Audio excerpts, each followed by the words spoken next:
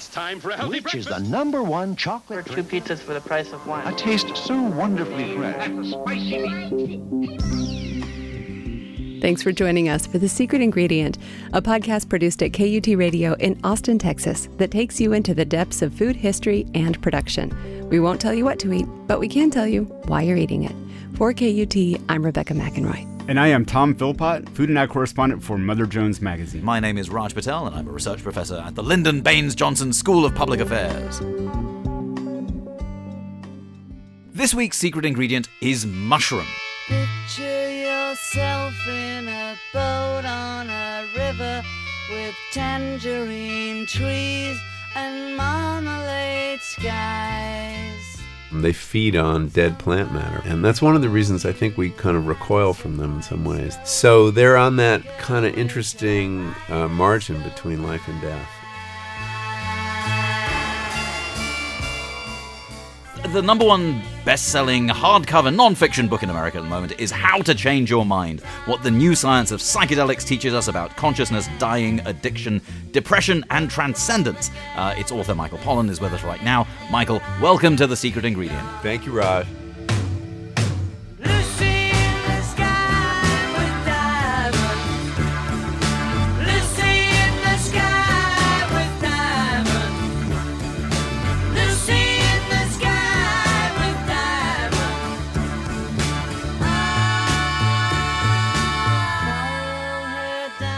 Alas, Rebecca McEnroy, our intrepid producer here at KUT Radio in Austin, Texas, is away this week. Now, Michael, first of all, I mean, people know you for your work in and around food. Can you sort of trace out the continuity between that work and this? Yeah, and the discontinuity. I mean, it is a departure in some ways, but it picks up on interests I've long had. To me, food, which I wrote, 3 or 4 books on, is a branch on a tree, the trunk of which is really concerned with our relationship to our engagement with the natural world, how nature changes us, how we change nature. And we use plants, and that's been my focus for a long time, for various things, to gratify various desires, including beauty and sweetness, and nutrition. And one of the most curious ways we use plants and fungi is to change consciousness. Almost everyone who's listening to this probably used a plant to change the texture of consciousness today, whether it was coffee or tea or a cigarette. And that I've always found that a very curious human desire. Why is it adaptive? Why should it have survived and indeed flourished? So, and I wrote about that way back in Botany of Desire. I wrote an article even in the 90s about growing my own opium and looking at the drug war. And obviously, some of these psychoactive plants are encouraged by society, and some are discouraged actively. Many of them are illegal, but different ones in different societies. So that interest had always been kind of lurking around my work, and then I started hearing about this research going on using psilocybin, which is the secret ingredient in magic mushrooms, one of 2 actually, to treat people with a variety of indications, including depression and anxiety because of a terminal cancer diagnosis, to treat depression in general, to treat addiction, and that kind of reawakened this interest to look at the most radical consciousness changers, which are the psychedelics, and so that was kind of the story of how I got into it. There's some other factors. One is the food work is about healing and health, and a big part of it is why is our diet making us so sick, and how might it be changed to make us healthier? And this work too is about health. Obviously, it's about mental health more than physical health, to the extent you can separate those 2 things. So that's part of the continuity also. There's also another continuity in that obviously the style in which you approach many of the subjects that you've covered has been as an apprenticeship. And there are always people accompanying you here. And that seems to have been a sort of theme that also kind of might jump the tracks, as it were. I mean, there's a way in which, particularly in America, drug culture is unaccompanied in the same way that eating is unaccompanied. We have junk food and we have junk drugs. Yeah. And I wonder if you can talk a little bit about how it is that you think that some of the ideas about how it is we've enriched we're struggling to enrich our food culture in the US might translate also into the way that we might understand, or as you've come to understand drugs. Yeah, well, there is always a push, and I think it has to do with the way the market works and capitalism works, to get us to do things individually. Because if you can sell more stuff to individuals than you can to groups. With food, there was a very deliberate effort to break down the social structures of eating by marketing food directly to children, and then even within those demographics, breaking them into teenage boys and girls of a certain age.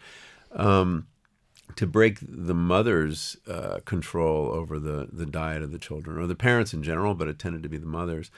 So there's an individualizing of food culture that serves the market more than it serves individuals. When we eat individually, we tend to eat more. We lose the sociality of eating, which is a very important part of it. It just becomes a transaction between us and this stuff. Rather than a social event, and the social aspect of food moderates and mediates the quantity you eat and what you eat. When you share food, other things are going on at the table, and those are very important. They're just as important as the intake of calories. And in drug culture, one of the really interesting things that when you look at the history of psychedelics, which are perhaps the most disruptive kind of drug that we take in terms of how radical the change in consciousness is, if you look at how cultures have used these drugs, and they've used them for thousands of years, traditional cultures, you never take them alone. There is always an elder, a shaman, a ceremony, which in a way is very much like a meal. And the function of that, I think, is protective, in that the bad trip that you hear about often is a function of being in the wrong set or setting. I mean, set is mindset, setting is physical environment. With no one to help you out of it, and a kind of spiral of anxiety. And there are also there's probably a screening process for who can take these drugs at what stage in their life. It's a ritual event, or it's a rite of passage. When these drugs burst upon the West rather suddenly, beginning in the 50s and 60s, we didn't have that cultural container. And some people were kind of smart about it, and they'd make sure there was always one person who stayed closer to the ground, during the experience. But in general, it became, it was an unregulated activity. It wasn't a social activity. And I think that is part of why some people ended up getting in psychological trouble with these drugs, and why there was such a moral backlash against them. And can you perhaps make that bridge to the sort of the current sort of parlor situation with the opioid epidemic?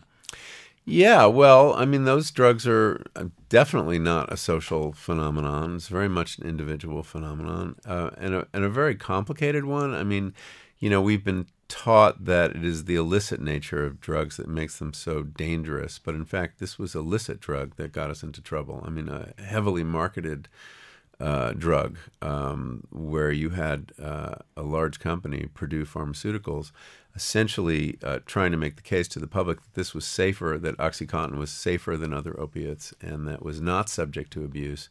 And as we've just found, they knew otherwise, actually. Yes, Michael. Hello, Tom. Sorry, how are you? Good to see you. you. The book is wonderful. Oh, thank you. Thanks for doing this. What a pleasure to be on with you guys. To bring your mic up. And have you talked about sort of the pre-20th century encounters with mushrooms? Briefly, yeah. Yeah. I mean, we could do more about that, but just the fact that it was always used in a ritual context rather than an individual context. Right. And there were a lot of there were taboos on using the drugs. There's a famous case in ancient Greece, the Eleusinian Mysteries, which is a mystery, actually, because everybody was sworn to secrecy. But there was an annual rite related to the worship of Demeter in which everybody... I thought it was just the Greek elites, but in fact everybody in the culture, except for slaves and people like that, participated in this annual rite where they took a drug that appears to have been a psychedelic called a kykeon, Kykeon. And people went to the underworld and had visions, and they were sworn to secrecy. And on one occasion, somebody got a hold of the kykeon and threw a party during another time of year and was brutally punished for it. Wow. So the regulation of these powerful mind-altering drugs was very important, and I think it grew out of a recognition that they were very threatening and destabilizing to the individual and sometimes to the society, I think, as they were in our society in the 60s. So that when they came to America, since they were kind of sprung on us unaware, and they came without their traditions, we didn't really have a set of guiding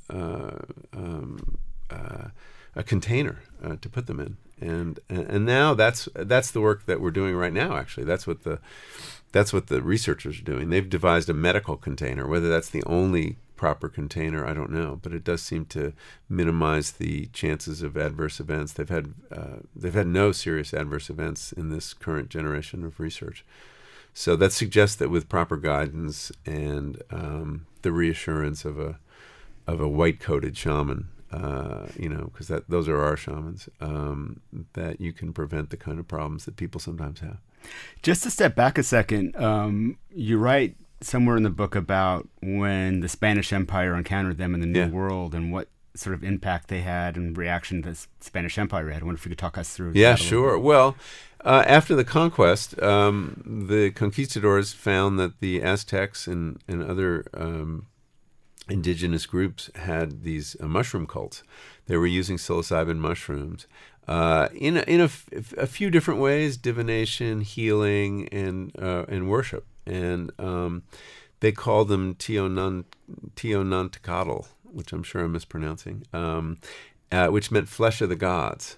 So the similarity to the Christian sacrament was clear, that you are eating the body of God when you partake of this. This was of course pagan as far as the Catholics were concerned, but it was particularly threatening, I think, because it was a better sacrament. Yeah.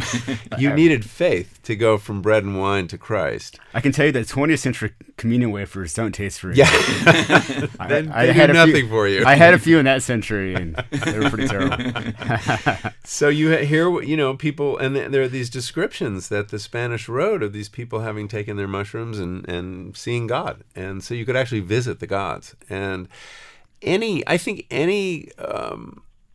whether it's a sacrament or anything that circumvents the authority of a priesthood and gives you direct contact with the divine or whatever the authority is very threatening to institutional structures. And so the Spanish came down very hard, and they suppressed the mushroom cults, destroyed all the mushroom stones, or most of them, some survive, and forced the worship of mushrooms and the use of mushrooms underground.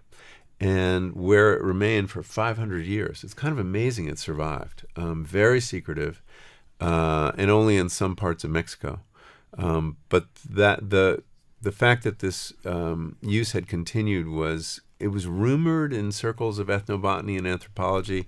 Richard Evans Schultes, who was a famous Harvard ethnobotanist, had gotten wind of it, and he told R. Gordon Wasson, who was a very interesting character in this. This is a banker at J.P. Morgan and an amateur mycologist. His wife was Russian, and she had taught him on this love of mushrooms. And he made it his project, strictly as an amateur, to find these mushrooms and find a group of indigenous people who were still using them, and succeeded in 1955.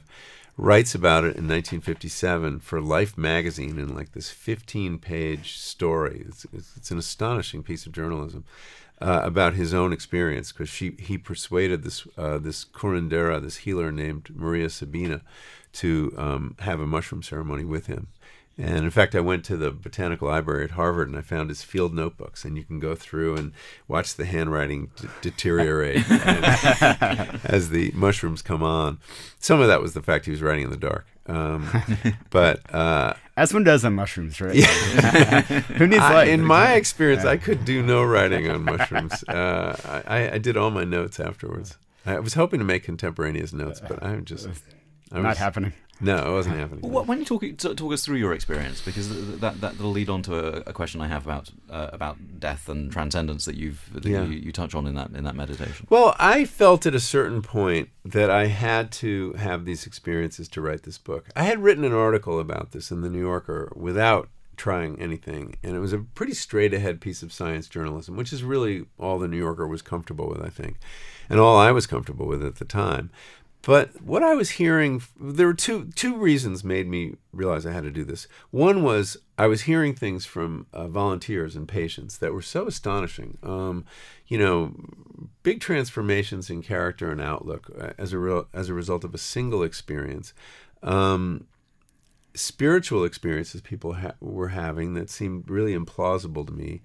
And especially the kind of like elimination of fear of death that some of the cancer patients had that was really striking. So I didn't know that I could describe that persuasively based on their testimony, although I tried. But I needed to know what that was about from inside. And then there's the fact that this is the way I like to do journalism. When I wrote about the cattle industry, I bought a steer and built a house to write about architecture, apprenticed myself to a baker to learn how to bake. So it's kind of the way I like to work. I like the fish out of water. I also think that, for me, one of the biggest influences on my writing, I realized, was a book I read when I was like 13, which was Paper Lion by George Plimpton, where he was a sports writer and editor of the Paris Review, and he essentially reinvented sports writing by getting onto the field. And he persuaded the Detroit Lions to let him train in summer training camp as a quarterback and actually do a few plays as during an exhibition game. And there's a quality of first sight or wonder you get doing something for the first time that even someone who's really expert at it has forgotten. And so even though you're by no means by no means do you have the authority of the expert. You have the authority of the first timer, which is a unique thing. So I've always tried to bring that to my work when I can, when it works. It offers you this perspective. It also offers a certain amount of humor because you are a fish out of water, and it's fun. And you avoid the kind of easy traps of cynicism that journalists get into. That they've been there, done that, seen it all. And I just like the perspective it gives me as a writer. People are not interested in the perspective of journalists, quad journalists. They're really not. They don't really like journalists that much. It's a very unnatural perspective on things. So if you can find another one as a journalist, it's often helpful. So I decided I would do this. And with a lot of trepidation, I was a very reluctant psychonaut. I had very limited experience. For some reason, I didn't go to the college where there was lots of LSD around. I don't know what happened. It was actually just a brief window. I checked this out because there was plenty of LSD there before I got there and plenty after I left. But I hit this dry patch. Yeah. Not that I would have necessarily partaken. I was really terrified of these drugs. I really didn't think my grip on sanity was strong enough to mess with my mind to that extent. Marijuana was as far as I wanted to go. So with a lot of trepidation, I arranged a series of journeys, as the guides call them. One psilocybin journey alone, and then one guided one, and then a guided, with a different guide, LSD trip, and then a very strange psychedelic called 5-MeO-DMT, which is the smoked venom of the Sonoran desert toad. Which is, quite a testament to the ingenuity of humankind to have figured that one out, and then some ayahuasca in a traditional circle, although not in the Amazon, in a yoga studio in a state that will not be named. Okay. And they were all different and exciting and productive trips in different ways. I was very happy I did it. The book notwithstanding. But every night before I did one of these journeys, I was just riven by misgivings and doubt, and like part of me arguing with the other part of me that this was an insane thing to do. And but fortunately, I was able to overcome that reluctance and surrender to the experience, and that's a very important part of it. Surrender. You have to be willing to give up control, otherwise you'll be miserable. So so I was happy I did it, and it turned out to be a lot of fun to write about these experiences. I was really worried about that too. How do you describe something that's ineffable? William James famously described the mystical experience. One of the characteristics was that it was ineffable. And you do definitely have experiences that you don't have the tools to put into words. So, for example, on the 5-MeO DMT, not only did my sense of self shatter, but the sense of time shattered and the sense of space shattered. And without character, place, or time, it's very hard to have a narrative. Well, those are, talk about secret ingredients. Those are the secret ingredients. And so that was enormously difficult to write about. But it was a great challenge as a writer. And you guys know as fellow journalists that we are, in this box of fact. And it limits narrative possibility over and over again. We find we run up against that wall of, God, wouldn't it be great if this character merged with this character, so we had this unity. And here I was writing about this realm of the imagination where I had so much more freedom. Everything was true to what happened to me, but I was following a kind of imaginative logic that was really liberating to write about. So. You had a follow-up, right? Yeah, and again, it's about this similarity between food and drugs, which is that. The way that our food is presented to us often is as food from nowhere, and and we throw it away, and we have no idea about its sort of its ultimate sort of destiny.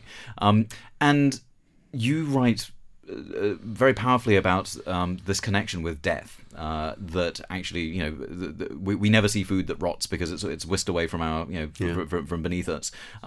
But you wrote very powerfully, and particularly through one of your mushroom trips, about this understanding of what death is. And I wonder if you could sort of talk to us about that, just because it seems to me that's a way to sort of connect to these cycles of life that we're often shielded from in our food system, at least. Yeah. Well, mushrooms themselves are about death, right?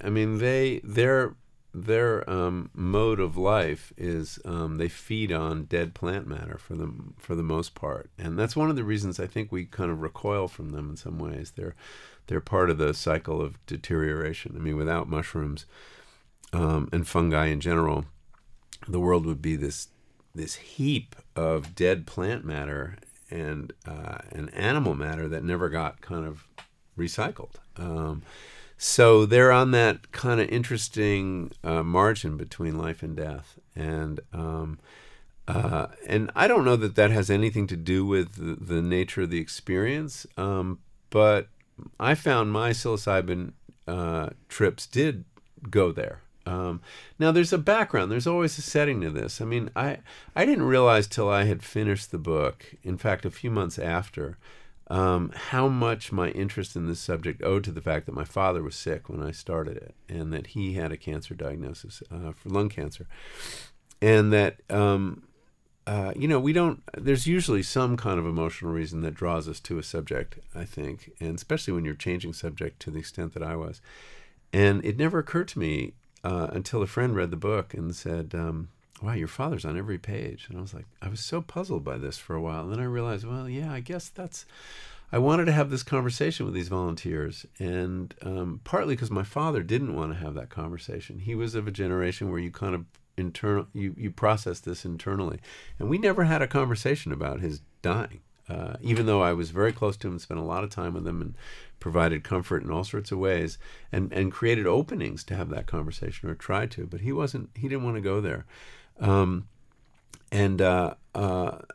Yet here I was talking to these volunteers who had elected to do a psilocybin experience with the express intent of confronting their mortality and trying to think their way through what they were dealing with.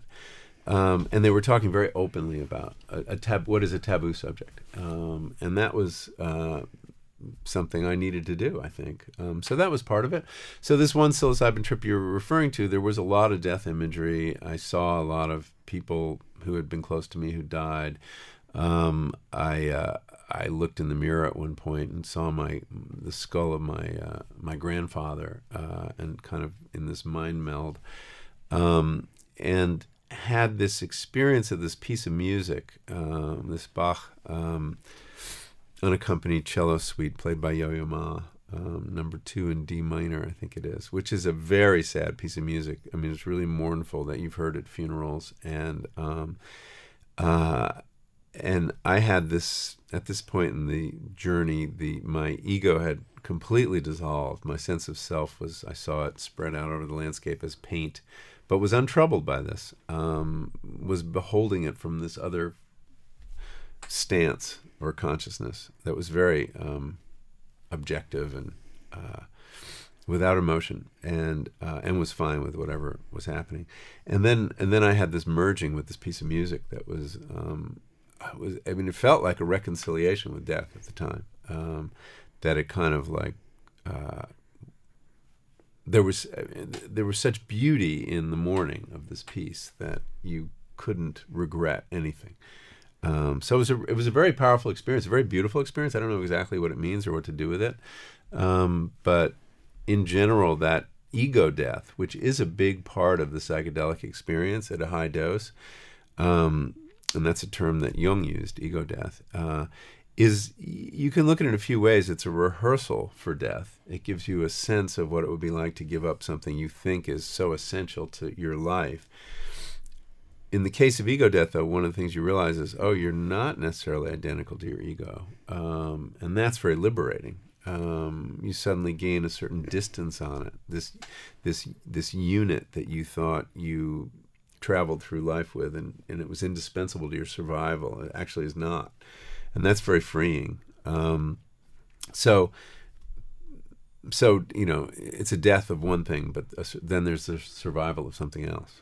When I was reading that section of your book and your discussion of the sort of ego death that happens in these trips, I was thinking about a passage in Civilization and Its Discontents by Freud, where he talks about what he calls the oceanic feeling. Yeah. And a fellow scientist had sent him a letter discussing it, and it's this basically ego death, the feeling of oneness with the universe, and the ego dissolving or with away. The mother, right? For him, yeah. And what Freud, being sort of anti-spiritualist, the way he processes it, well, he says, I'm not sure if it really exists. I've never experienced it, but I trust people who say they've had it.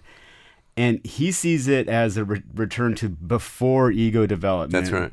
And he speculates that it's the sort of source of all religious feeling. That religious feeling comes from this. Yeah. Well, there was his lack of respect for religious feeling. Yeah. That it was all regression for him.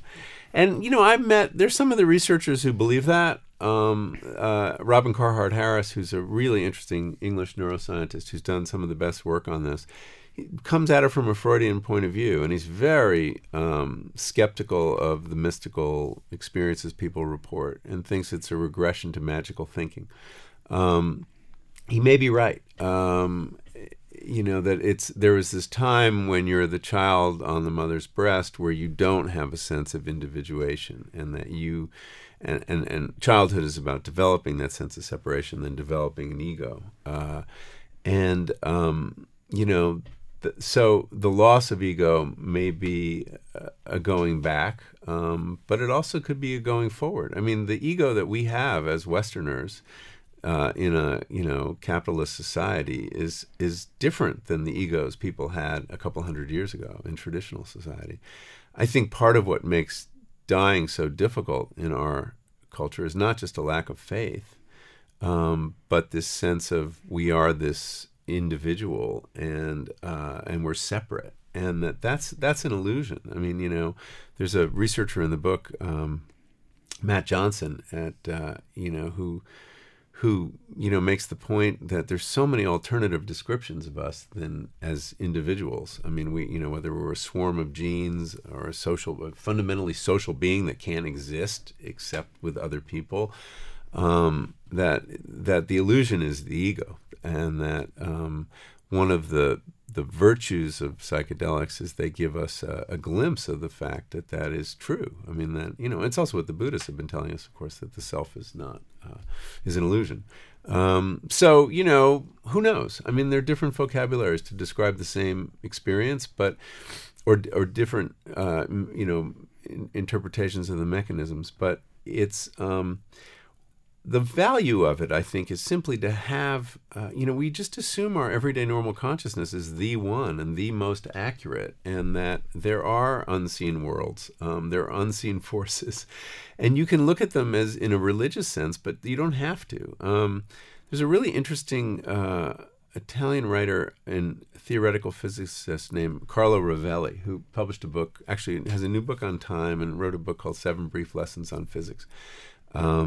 A few years ago, and I just saw he gave an interview to The Guardian where he was talking about how he got turned on to physics by an LSD trip he had when he was 15, and he had an experience of time in which time stopped, and there was no sense of past or future. This infinite present opened up, and when he was again straight, he was very troubled by the idea of which was more accurate, his everyday perception or this other perception, and how could he tell? And this other perception actually, he realized, happened to be more in accord with the ideas of modern physics, in which our sense of time is illusory and space is curved and particles don't exist until they're observed. I mean, all these kind of wacky ideas that suggest that the reality, the scientific reality, is not the one that presents itself to our senses. So the same drug experience can take someone in the direction of belief in an afterlife, or in another realm, or in a scientific concept of the same sort of thing. And but either way, you're relativizing your everyday normal consciousness and realizing it is one of several, and that to gain a perspective on it, I think, is very empowering, and you're less a victim of it, and you see it as a little less transparent. One of the many psychonauts I interviewed, and there's some very interesting people. There's some super smart philosophers who are into psychedelics, and this was one of them. And he said, I really think if you and I could change consciousness, in other words, you could see the world from inside my head, you would still see tables and microphones and computers, but it would feel very trippy. It would feel like a psychedelic experience, because your priors, I mean, our brains are prediction machines. We don't actually see everything in front of us. We leap to conclusions based on models in our heads. It's a very efficient way of doing things. Children don't do it, but adults do this. And your priors are shaped not just by the fact we've both looked at computers, but you come at it with a different history, a different perspective, and it'll be slightly off, and it would feel very weird. And that's because the reality that you're seeing is not quite as transparent as you think. I love the passage in your book where you take a pee on one of your trips, and it is a beautiful. We're going there. It's a beautiful pee, and then it's the most beautiful thing you've ever seen, and it's doing all this spectacular crop of diamonds. I believe I produced. Yes. And then I think you speculate, who's to say if that wasn't more real than the sort of everyday pee that we take? Yeah. Well, we don't see very much. We're such creatures of habit, and we tend to routinize everything. And, our brains are tuned to pick up on novelty, not the ordinary. And that's a good survival strategy. Novelty is the mountain lion, coming over the hill. Novelty are threats that often need to be dealt with. But as a result, we just kind of tune out the ordinary, and the ordinary is full of wonder also. And one of the virtues of drugs, I don't want to sound like a walking advertisement for them, and this is true of cannabis, I think. Cannabis is particularly adept at doing this, of changing that tuning. So the novelty, but the ordinary thing, like, wow, a hand. How incredible we all have hands. And, it is incredible, but it's banal too. And I think that's one of the salutary teachings of these experiences, that there's things right in front of you that are really fascinating, and that they are so many forces, including the way our brains are tuned, but also the marketplace, makes us go to the novelty and focus on that. And that's not necessarily the most interesting stuff out there. Somebody asked me when in a previous interview, you talked about these drugs are ego dissolving, and she said, "Are there drugs that are ego enhancing?" And I think there are, and I hadn't thought about that before. But cocaine obviously is ego enhancing. Your sense of self gets huge; it fills the room, and it wants more. There's not a wanting more with psychedelics or cannabis. It's like enough, and in fact, maybe too much. And I think that's very interesting. So, the drugs people choose perhaps reflect what they're looking for on that scale of ego and not ego. Now, how? A lot of the book also feels like you struggling against the limits of language for the same reason that when we write, just journalism is about presenting. In words what it is that you're describing, and those words aren't good enough anymore after your trips. How do you how do you square that? How do we experience what you experience without getting high ourselves?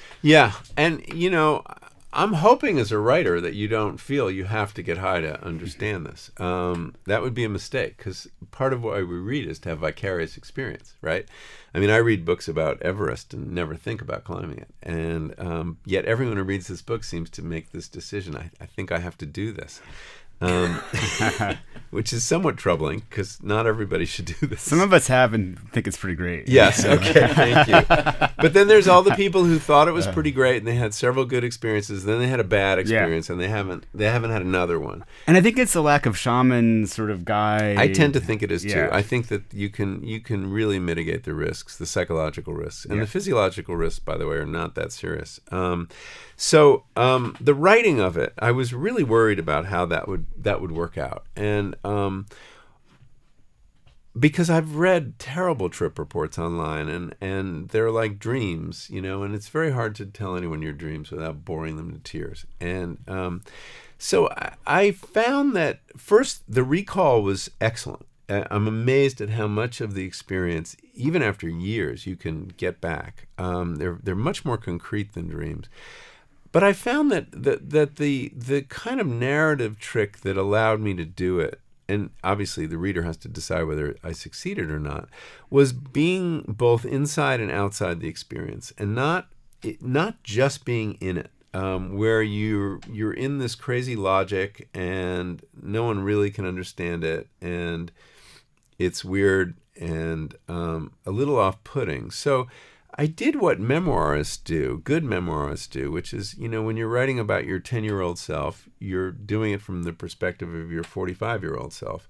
And in the space between those two perspectives is really where the writing gets its kind of interesting savor or edge. And you're switching back and forth. You can be inside the experience, and then you can stand out with the perspective of age.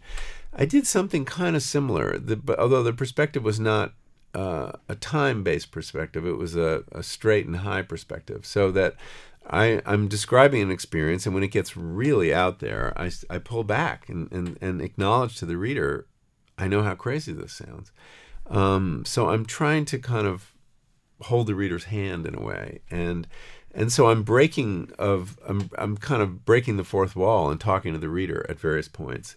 And I do that also when I get to the trip that didn't have time, space, or character, the 5-MeO-DMT trip, where I finally despaired of describing what essentially was this, and now I'm resorting to metaphor because there's no alternative, this Category 5 hurricane in my skull that it felt like. It was just like pure energy, without shape, without form. And I tell the reader I'm going to offer 2 metaphors, and neither are perfect, but this is as close as I can get, and maybe having more than one of them will help. And one is let's go back before the Big Bang. We all remember that. Well, actually we don't, but we know there was no matter, and we know there was no time, and there was this energy field, and that's what it felt like, sort of. And then another metaphor of being in the midst of a thermonuclear blast, and those houses they built on the Bikini Atoll to watch them on their cameras blow up. Felt a little like that.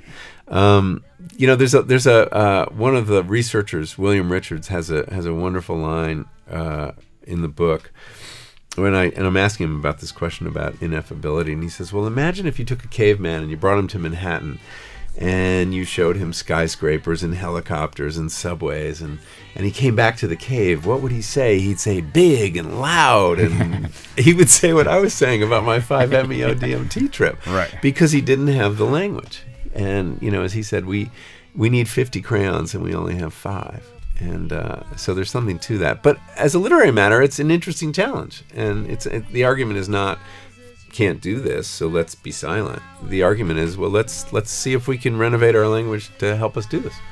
Well, Michael, I know we don't have you for. In fact, we've run out of time. But thank you so much for the book and for joining us to F the Ineffable, and for bringing your crayons to the party. So thank you very much indeed. Great pleasure talking to you guys. Fantastic.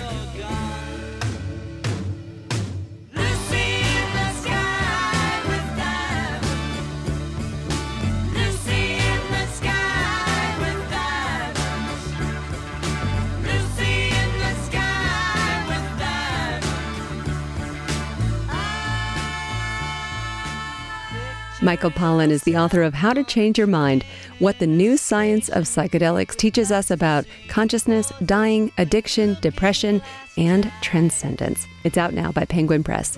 You can listen back to this show and find our entire archive at thesecretingredient.org or subscribe to the podcast of The Secret Ingredient wherever you get your podcasts. Raj Patel is the author of A History of the World in 7 Cheap Things, The Value of Nothing, and Stuffed and Starved. And Tom Philpott is the food and agriculture correspondent for Mother Jones magazine. For KUT, I'm Rebecca McEnroy, and yes, I still regret very much having missed that interview with Michael Pollan. Anyway, thanks for listening.